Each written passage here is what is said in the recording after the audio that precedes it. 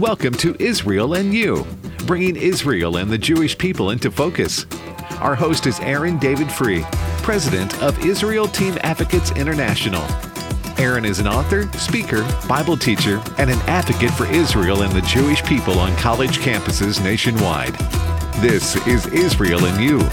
Welcome to Israel and You, and we've been talking the last couple of weeks about the importance of teaching the Holocaust.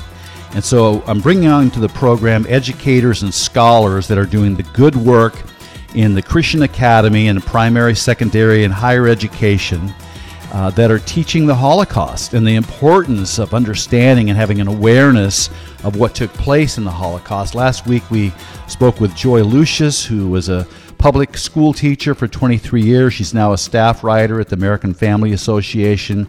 Recently wrote a book for children, Rose and Odette, the story of two French Jewish sisters that perished in the Holocaust. And she's writing books now about the children of the Holocaust for young readers, about the 1.5 million people, including children like Anne Frank, who perished in the Holocaust. So we have a special guest today, all the way from Chicago, Illinois, at Wheaton College, Billy Graham's alma mater, and we're going to introduce Dyanne in just a second. But we want to talk about the great importance, especially today, for Holocaust education during an alarming decline of support for Israel among U.S. evangelical millennials ages 18 to 29. A May 2021 survey administered by the Barna Group and commissioned by researchers at the University of North Carolina at Pembroke shows that between 2018 and 2021, favorable support for Israel has been literally cut in half. And so if we continue on that trend within 10 years, think about this, evangelicalism will be anti-Israel. We recently did a survey on a major Christian university. I've talked about this before. And we interviewed students with a few questions. The first one was, what was the Holocaust? Half of the students did not know. The second question, who was Adolf Hitler? Again, only half the students had enough knowledge to connect him to the Jewish genocide. In the remaining questions, we found a surprising, breathtaking, really, lack of historical understanding of the murder of 6 million Jews during the Holocaust. And this example is indicative of a much larger problem. The study of the Holocaust is not prioritized in Christian primary, secondary, and higher education. Thankfully, some schools include Holocaust studies in their curriculum, but there is so much more we need to do. In September 2020, the Conference on Jewish Material Claims Against Germany released the U.S. Millennial Holocaust Knowledge and Awareness Survey, a 50-state survey examining Holocaust awareness among millennials and Generation Z, the first of its kind in the United States. And here's a few of the findings, really shocking. 63% of millennials in the United States do not know that 6 million Jews were murdered in the Holocaust. 59% of those surveyed believed another Holocaust is possible. 48% could not name one of the 40,000 concentration camps like Auschwitz or ghettos developed during the Holocaust. 58% could not define the meaning of the name Auschwitz-Birkenau. 11% overall believed Jews were responsible for causing the Holocaust. In New York State, for example, 19% believe Jews caused the Holocaust. 49% have viewed Holocaust denial posts on social media. 30% of those surveyed describe seeing Nazi propaganda on social media or in their community.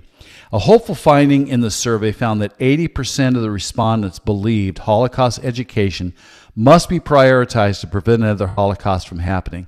And there's many, many reasons why we need to teach Holocaust studies, especially in Christian primary, secondary, and in higher education. And so coming on the program today to talk about the issue of the importance of Holocaust education is Dr. Dyanne Martin.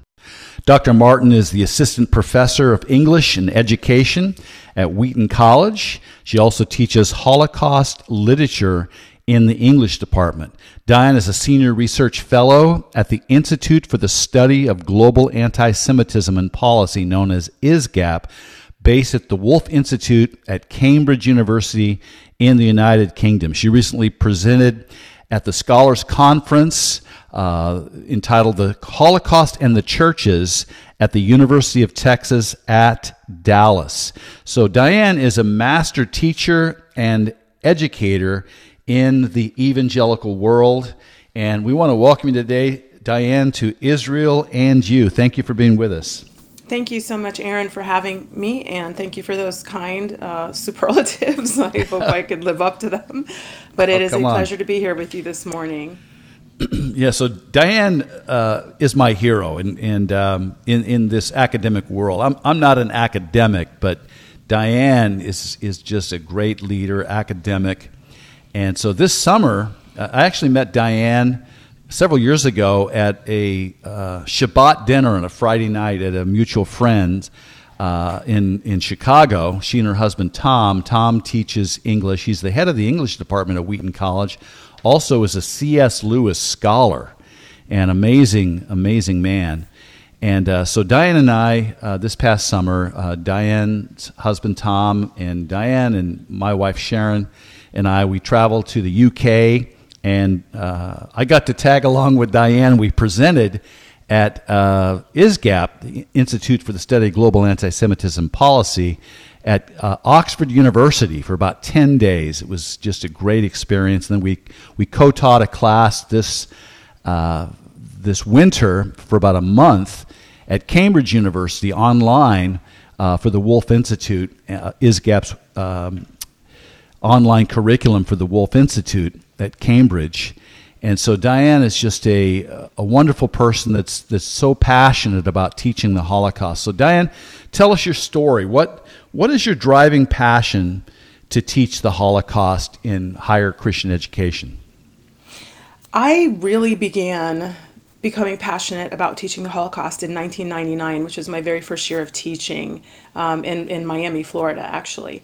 And I was given this book, Night, Elie Wiesel's Night, and I was transfixed. The book just absolutely captured my heart and my mind, and I wanted to teach it and teach it well. So I delved into everything I could find about it. I didn't yet have a master's degree or the PhD. I was teaching in a high school, but I was using my rudimentary research skills to examine the history behind, this slim little volume that was so incredibly powerful. And so that began my journey into Holocaust literature. I think it was required reading. I was teaching 10th grade honors class, English class. I think it was required reading, and I think that was my introduction to the Holocaust. And, in more than just a passing familiarity. And so I then was fortunate enough to be granted a scholar in residency at the University of Miami's Holocaust Institute, Summer Institute, with Dr. Miriam Klein-Cassanoff.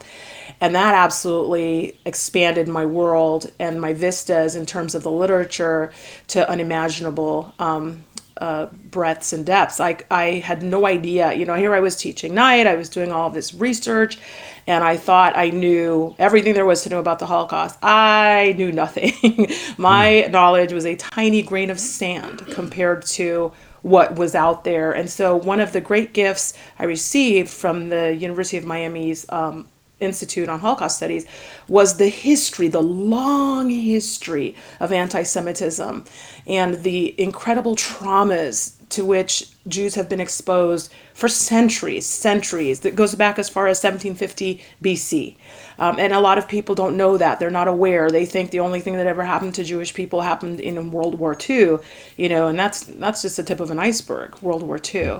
There's so much more there. And so I just have, for some reason, God has always placed in my heart this tremendous affinity for Jewish people and Judaism. I've always been fascinated by Judaism, its relationship to Christianity. I read a wonderful book. It's called Christianity is Jewish. I don't remember the author, and it was 25 years ago, I think I read that book. But for me, and I don't remember what was in that book, but I do remember, in specifics, but I do remember the amazing connection that the author made between, the two religions, the Abrahamic religions. I know there are three, but she was specifically talking about Judaism and Christianity. So that really got me excited about what I was learning and wanting to. I'm one of those people who's like, if I eat something that's amazing, I want you to try it. If I, learn something that I think is incredible, I want you to know it. So I think that's the teacher's heart. We like to share knowledge. And so I wanted everybody to know, like, this is important. We need to consider how a supposedly civilized government can engage in such barbaric atrocities. How do we ensure that such a thing never occurs again? We need to learn from the past, as I've heard you say many times, Aaron. I think it's Santayana's quote. I hope I'm not mispronouncing his name. But those who don't learn from the past are condemned to repeat it. Right. And I want people to understand, this recognition of Jews as God's chosen people. What does that mean? What does that mean historically? What does that mean for religion? What does that mean in the culture? What does it mean for Jews? So these are the reasons why I became very passionate about teaching Holocaust literature. And it was really funny because my name is spelled in a strange way. It's Dyanne, and I always was angry about them my whole life. Like, why couldn't you have just named me Jane or something simple? Because people have butchered my name. They're like, Dwayne. I'm like, no, I'm a girl. I promise. It's Diane. They look at the Y and they see Dwayne. So that always kind of bothered me. Like, why did I have to have such a complicated name? So I asked my father. I'm Jamaican, and so Jamaica is a little island in the Caribbean. It is nowhere near Israel. And I asked my father, I said, Dad, why did you have to spell my name this way? Because he's the one who named me. And he said, well, I named you after the Israeli general Moshe Dayan. And I thought, wow. I said, I love my name now. I'll keep it. Suddenly I love my name. Suddenly I love my name. And I thought it was a really interesting, what I call God dot for me, because I had this long-standing passion for Judaism and Jewish people and Holocaust literature, and I had no idea that I had been named after an Israeli, towering figure in Israeli culture and history, Moshe Dayan. And so that was a neat thing for me. And then another cool God dot for me was I found out, I don't know, a few years ago, I did the Ancestry DNA thing and found out that I have 2% of Jewishness in me. Hey. So I know it's only 2, but hey, I'll take it. Shalom Aleichem. Speaking about loving food, Diane, Sharon and I, my wife, we were up in Chicago, I don't know, a month ago. And you and Tom and Sharon and I, we went out to dinner at Greektown in Chicago. The waiter came up and said, are you ready for dessert? And you and Tom said, you've got to try this cake. And it was across town, the Loop area of Chicago onto the north side. And we got in the car and schlepped all the way over to this restaurant because Diane said you've got to taste. So when you talk about you taste food and you want the whole world to taste it. What was the name of that restaurant? We'll give it a plug, Diane. What was the name? It is called The Blue Door. The Blue is that Door. It? The Blue Door Garden Kitchen or something like that. It's amazing. Wasn't it amazing? It was amazing. I told you. You didn't lie. What was the name of the cake? That was the best cake. Hummingbird cake. Rundle. Wow. Highly recommend it. So, it was awesome. I'll go back there again. Yeah. Well, it's always a pleasure to spend time with you and Sharon. Yeah, it's great. And you and Tom as well. And we went to Oxford with you guys and C.S. Lewis scholar. I mean, we're walking down the streets having our picture taken in front of the pub where C.S. Lewis and J.R. Tolkien met every day to discuss their literature. That was pretty neat. Yeah, it was cool.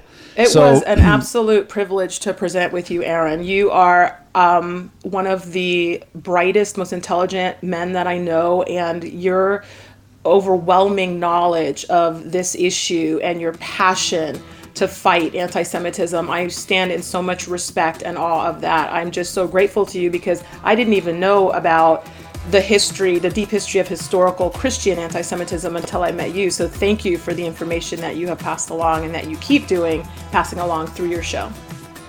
Well, I agree with you. When you start studying the Holocaust, it's like just a little grain of sand that I have, it's like there's so much understanding that I need, in my future.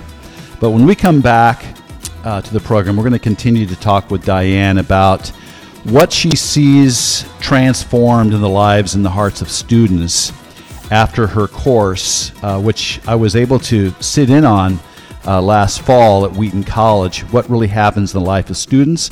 So we'll talk to you again, Dyanne, on the other side of the break. See you in just a second. Hi, I'm Aaron Free, president of Israel Team Advocates. And there's an alarming decline today in the support of Israel among U.S. evangelical millennials ages 18 to 29. A May 2021 survey administered by the Barna Group shows that between 2018 and 2021, favorable support for Israel has been cut in half, from 75% to 35% among evangelical millennials in the United States. If this trend continues, evangelicalism will be anti-Israel in just a few short years. And remember that young Christians today will be the leaders of tomorrow. Israel Team recently conducted interviews with students at a major evangelical university concerning their understanding of the Holocaust. The answers were troubling. To the first question, what was the Holocaust? Half of the students did not know. To the second question, who was Adolf Hitler? Again, only half of the students had knowledge enough to connect him to the Jewish genocide. In the remaining questions, we found a surprising, breathtaking, really, lack of historical understanding of the murder of 6 million Jews during the Holocaust. This example is indicative of a much larger problem. The study of the Holocaust is not prioritized in Christian primary, secondary, and higher education. And there's so much more that we can do. You can help Israel Team today by going to israelteam.org and clicking the donate button, and your tax-deductible gift today will help us in pushing back against this growing narrative of anti-Israelism within the evangelical millennial community. So go to israelteam.org and stand with us today. We're building a bridge for the coming generation, and it's so important that we build that bridge. So help us today at israelteam.org. That's israelteam.org. This is Israel and You, bringing Israel and the Jewish people into focus. Hey, welcome back to Israel and You. We're talking with Dr. Dyanne Martin, who's assistant professor of English at Wheaton College in Wheaton, Illinois, Billy Graham's alma mater, a great evangelical voice in this generation. And Dyanne, you teach Holocaust studies, so give us a breakdown of your class curriculum that you teach there at Wheaton College. What do you teach? Sure, absolutely. When I teach my Holocaust literature course, I start with the very long history of anti-Semitism. So I take students all the way back to, well, first we discuss etymology, right? What is the word Holocaust? What does it mean? Where does it come from? I start in 1750 BC with, Pharaoh in Egypt and enslavement. I take them through 722 BC, 586 BC, the Babylonians, 322, all the way, 132 through 395 AD, 415 through 613 AD, 855 through 1189 AD. What else do I take them all the way through. So I set the tone in the class by showing them this is not the first or only persecution against Jews, this World War II Holocaust. Jews have been persecuted since the beginning of time, practically. And so let's look at what that means. Let's contextualize this particular Holocaust among the many other Holocausts that have occurred in regard to the Jews. And then I take them to the stages of the World War II Holocaust. What was Germany like in the 1920s? How did World War I set the stage for a man like Hitler to come to power? How did the Nazis take power? What did it mean to define a Jew, right? The Nuremberg laws, what effect did those have on Jews? The escalating violence, what it meant to follow orders, the people who resisted, including the Jews, the people, why didn't they fight back? Of course they fought back. There are many examples of resistance and many different types of resistance that we never hear about. And then I talk to them about bystanders and rescuers, like, what does it mean? So these binaries, what does it mean to stand by and do nothing? And what does it mean to participate in some way, shape, or form in rescue? I use the power of the memoir to teach my course as a vehicle. For me personally, my education philosophy is I don't want to use fiction to teach Holocaust. I've done it before in the high school, and required to do it there, and really would pair it with nonfiction. But I have a personal antipathy towards using fiction to teach the Holocaust. I think it it mitigates the power, the transforming power, the reality of what happened. And students are, apt to think, well, this is fiction, maybe it wasn't really that bad. And so I don't want them even going there. So I use memoir because they're really instructive texts, chief among which is Nobel Peace Prize winner Elie Wiesel's Night. I begin my course with Wiesel, and I continue the scholarship through several other important voices in Holocaust literature, Primo Levi, Gerda Weissman-Klein, Corrie ten Boom. And then I bring them into the contemporary anti-Semitism with people like David Patterson and David Baddiel and many others. I use your work in my class. Your friend McDermott, I use his work in my class. Many, many, many articles from many scholars, many ISGAP scholars who have written wonderful, amazing, insightful, penetrating articles on these issues from the perspective of the social sciences, or from history, or from political science, or from women's studies, or in my case, from the literary standpoint. So there's a lot of information out there in many different disciplines that students aren't always aware of. So I teach Holocaust literature via an interdisciplinary approach. I want students to see the intersections among and between the different areas, the different subjects. And so that's where I start. It's kind of the overview, the skeletal framework of my course. What happens, we've talked about this before, the transformation in a student's heart as they grow in this awareness. Oftentimes, a student will take the course. They have a very minimal awareness of what actually happened, the history of anti-Semitism. So what do you see at the end of the course, the transformation in the heart of a student? The first thing I see is shock. They literally are just, dumbfounded, jaws hanging, mouths open by the information. And they often ask me, why doesn't this class have a history tag? Wow. We tag our courses at school. And so it has a global perspectives tag and a literary explorations tag. And so they're dumbfounded by the history to which they've never been exposed. And then because of that burgeoning awareness, I see them develop a love for Jewish people, or if they had it before, I see them deepen their love for Jewish people. And they become really passionate about educating others in order to offset or to mitigate the rise of contemporary anti-Semitism. I have students who email me on break, over Christmas break. I'm showing my mom these articles right now, and I'm making her read this book, and she can't believe, and I'm showing her my notes. And I have Asian students who come to me and say, I had no idea, I thought only these minorities were persecuted. I had no idea that Jewish people underwent all of this trauma and are still undergoing it today. And so they become really passionate about speaking out on behalf of the Jewish people. And so that, to me, is the most important moment in my course, when students make a personal connection between the material, the literature, and their lives. I saw that firsthand, and you had me come up, I think in early December, to teach one of your classes on Christian anti-Semitism. You did an amazing. My students are still talking about what they learned from you that day. Oh man, well, but so they'd already been in the course for several months, and by the time I got there, the course is coming in for a close, and these kids were just like putty. I mean, their hearts were open, their minds were open. They're like, teach me.